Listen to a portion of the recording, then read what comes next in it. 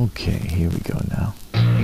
Well, welcome to Old Dog New Tech, the podcast that explores EdTech ideas, innovations, and integration methods from the experienced old dog side of things. My name is Jeff West, and I've been a K-12 music educator for 27 years, and I am passionate about EdTech. I love using it, so let's get started at taking a look at how this can be used in your classroom.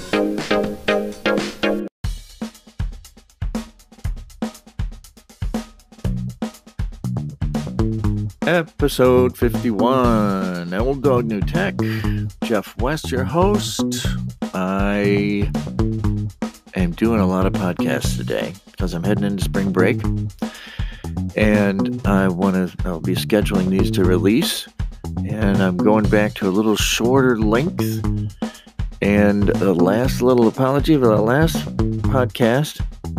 This is an Old Dog New Tech, but in the background you can hear a new dog outside. My neighbor got a new dog. He's a great dog, but he's full of it. He's bark, bark, bark, bark, bark. So, authenticity in my podcast. If there's something happening outside while I'm working, you are living it with me, baby. This podcast is about recording. Some recording tools, ideas, apps, whatever. And it won't be comprehensive, but it's going to give you some places to start that I think are pretty user-friendly. And they're probably something you've heard of or you've seen someone use, or maybe you are a pro and you should be doing this podcast. But it's me. So let's get into it. I love the fact that with tech, sometimes when you start to use something, you get some stuff out of it you didn't know you were going to get. Now, obviously, it could not work. I mean, that I'm not so sure that I love so much.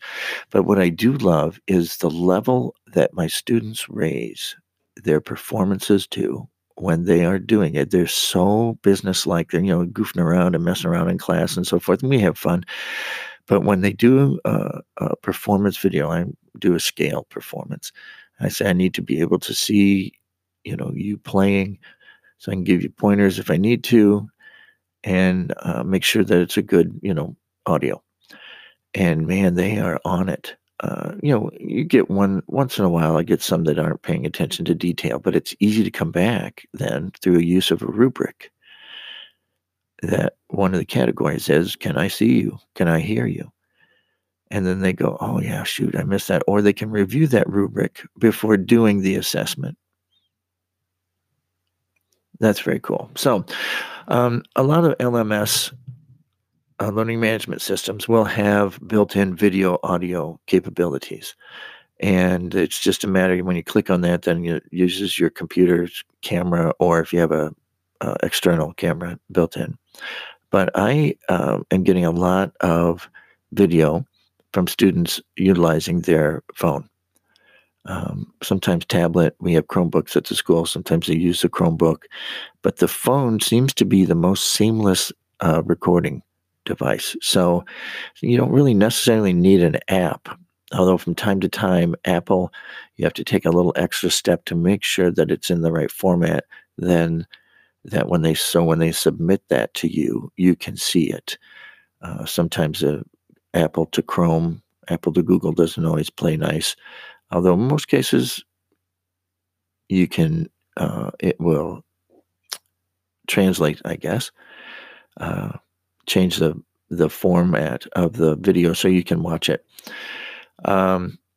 So using the phone, I think is probably the best piece of advice, and your kids already know how to use it. And if you don't just take a minute and practice with it, they're so user-friendly, and they're high resolution. They're excellent, just excellent picture, excellent sound. I started using my camera, my video recording, just to record the kids playing. You could just record them reading, record them describing, a lab experiment maybe that they're doing. I found that when I had them play in class, they're quite nervous, of course, playing in front of people, and that's something I have to work with them on getting over. So they're still live performance assessments, but When I give them the video, give them time, they can go back over and revamp and correct the mistakes and learn, truly learn what it is that I want them to learn and what I know is important for them to learn. So utilizing that phone, that video feature on the phone. But if you want to do some editing then, of course, there's probably a bunch of apps that your students could tell you about on the phone or on any device. But Screencastify, Screencast-O-Matic are two excellent choices. Adobe Suite has some video and image editing applications. It just depends on what you're comfortable with, what meets your needs, and what your students can use.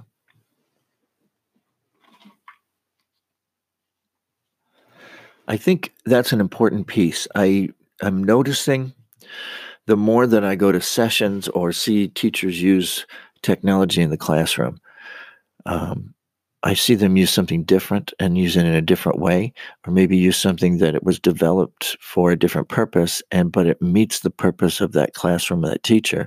So who cares? Use it. And I also like seeing that because it creates a reflection for me in my head. Oh, I didn't think of that. That's cool. That's neat. So having that opportunity to see someone use an application to record and present something, not just the content of the video itself, but how they used the application, how they use that software to create and present, can often, give you some ideas. And you can go to them and say, hey, how did you do that? And there you go. Before you know it, there's tech in your classroom, and it was easy and simple. And now you have a partner. Now you have someone to work along with and ask about other things. And so it kind of removes that anxiety, I think, that all of us feel. So, but let's talk about your students a little bit more. Yeah, they get a chance to do it over and over and make it perfect. And you can require that. Sometimes I feel as a teacher, we teach something to students, we assess it, and then we have to take into consideration where they're at, what their level of ability is. Sometimes it's a hard and fast line, A, B, C, D, F, whatever. But sometimes, as you're grading it, we have the old curve. We give them a few points because they tried really hard. They just didn't get it. With a video, they can try over and over and over and submit it, and you can make that point. And maybe you have to work with them a little bit to get them to understand how to redo it. What is the process? What do they need to do? And yes, that takes time away from perhaps something else that you like to be moving on to. But that video will always be there. And you can always go back and say, remember this video? This is how you do it. Here's the example. And they'll get quicker at it. And you'll find that time that you took teaching them how to utilize that tool will come back to you. And I think your learning will be enhanced. Your students' learning will be enhanced. Your learning will, and you cultivate that relationship, which then helps with all learning. We know that. So this video skill, tool, opportunity takes time, as most tech does. But once you do it and you start to get it refined, it becomes more powerful because you can move quicker and get a more professional level of submission from your students, the work that they give you. And that's so important for them to learn how to do good work. What is it? And it transfers. A good video performance that they edited and redid and went back and rehearsed and then did it and so forth. I mean, that's the way you do everything, isn't it? In order to get anything to a particular level, there's that practice. There are those things that you just do well.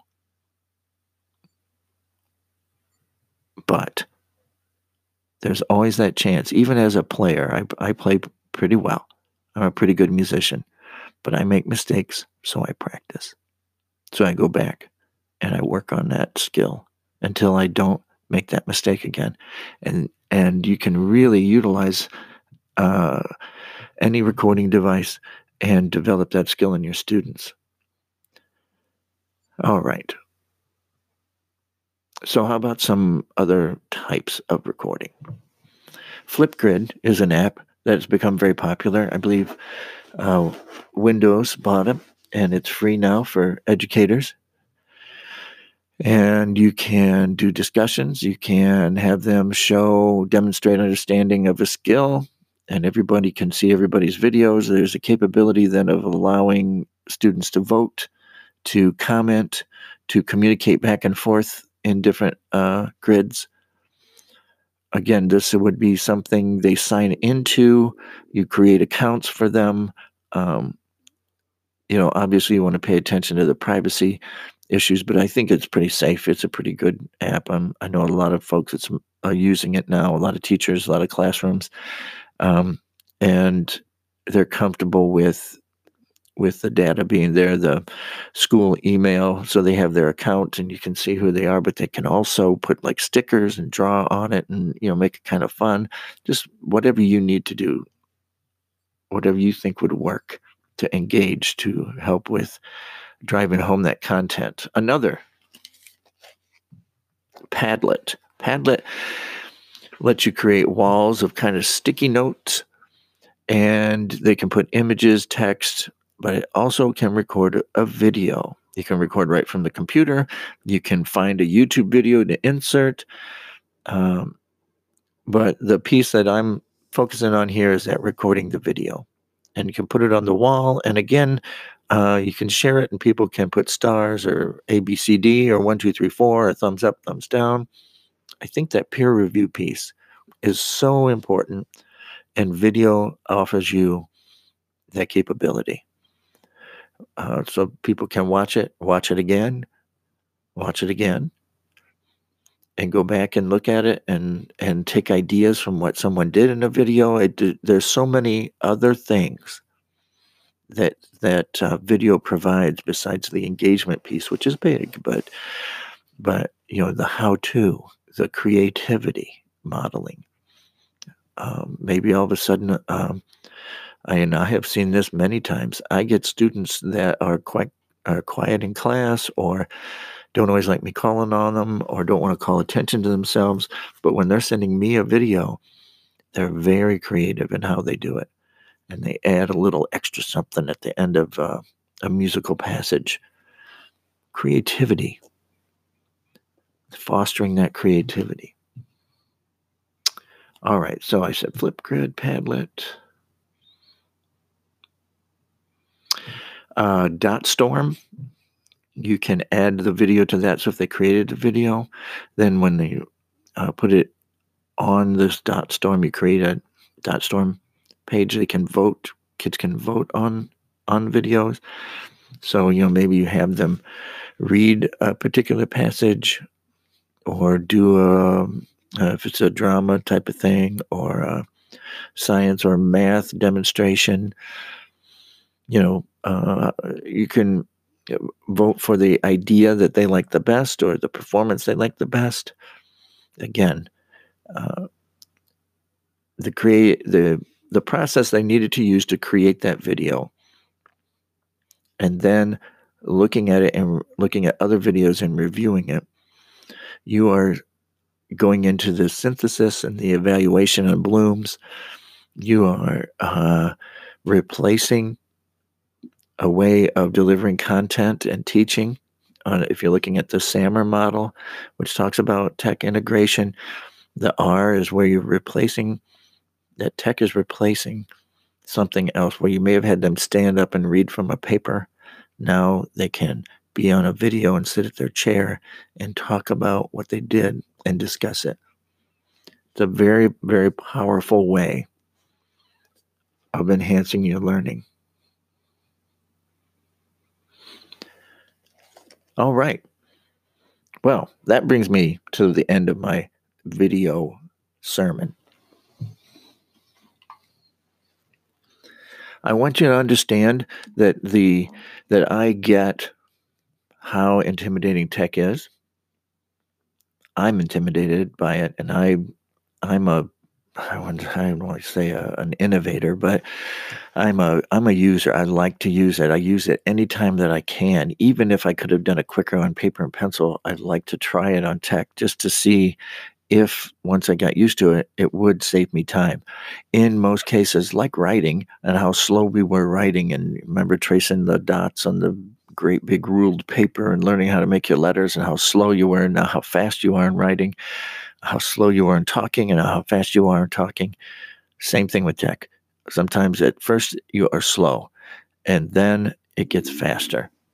And speaking of faster, my tech treat for this episode is the Google Drive app on your phone.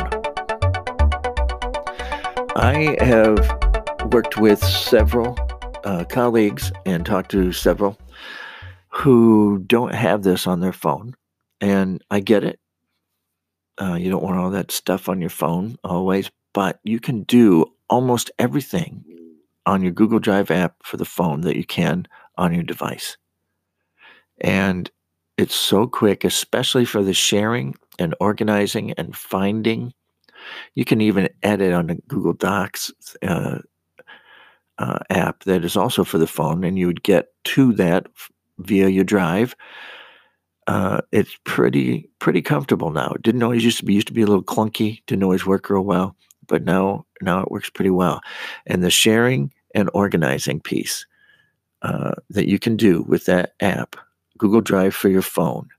If you don't have it and you use Google Drive a lot, then I'd get that for sure. If you're a OneNote user or any of the other types of cloud-based organization server type of things, then you should get that for your phone.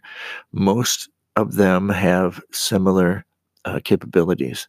And let's face it, sometimes all you need to do is this one little simple thing, and sitting down and opening up your computer and signing in and dee-da-da takes time. But on your phone, click, boom. I have multiple Gmail addresses, so I can easily switch from drive to drive on the phone and look through those separate. I share things with myself. If I had it at school and I would like to know my personal, then I just share it and I put it in there. This app will save you a lot of time for those little steps that I think maybe sometimes hold people back from using tech because it doesn't feel user-friendly, but it's much more user-friendly. All right, I hope you enjoyed this episode. Get to the recording. Like I said, I'm doing some shorter versions. This one's going to be about 20 minutes in total.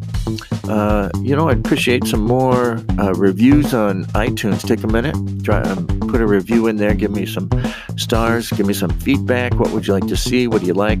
What don't you like?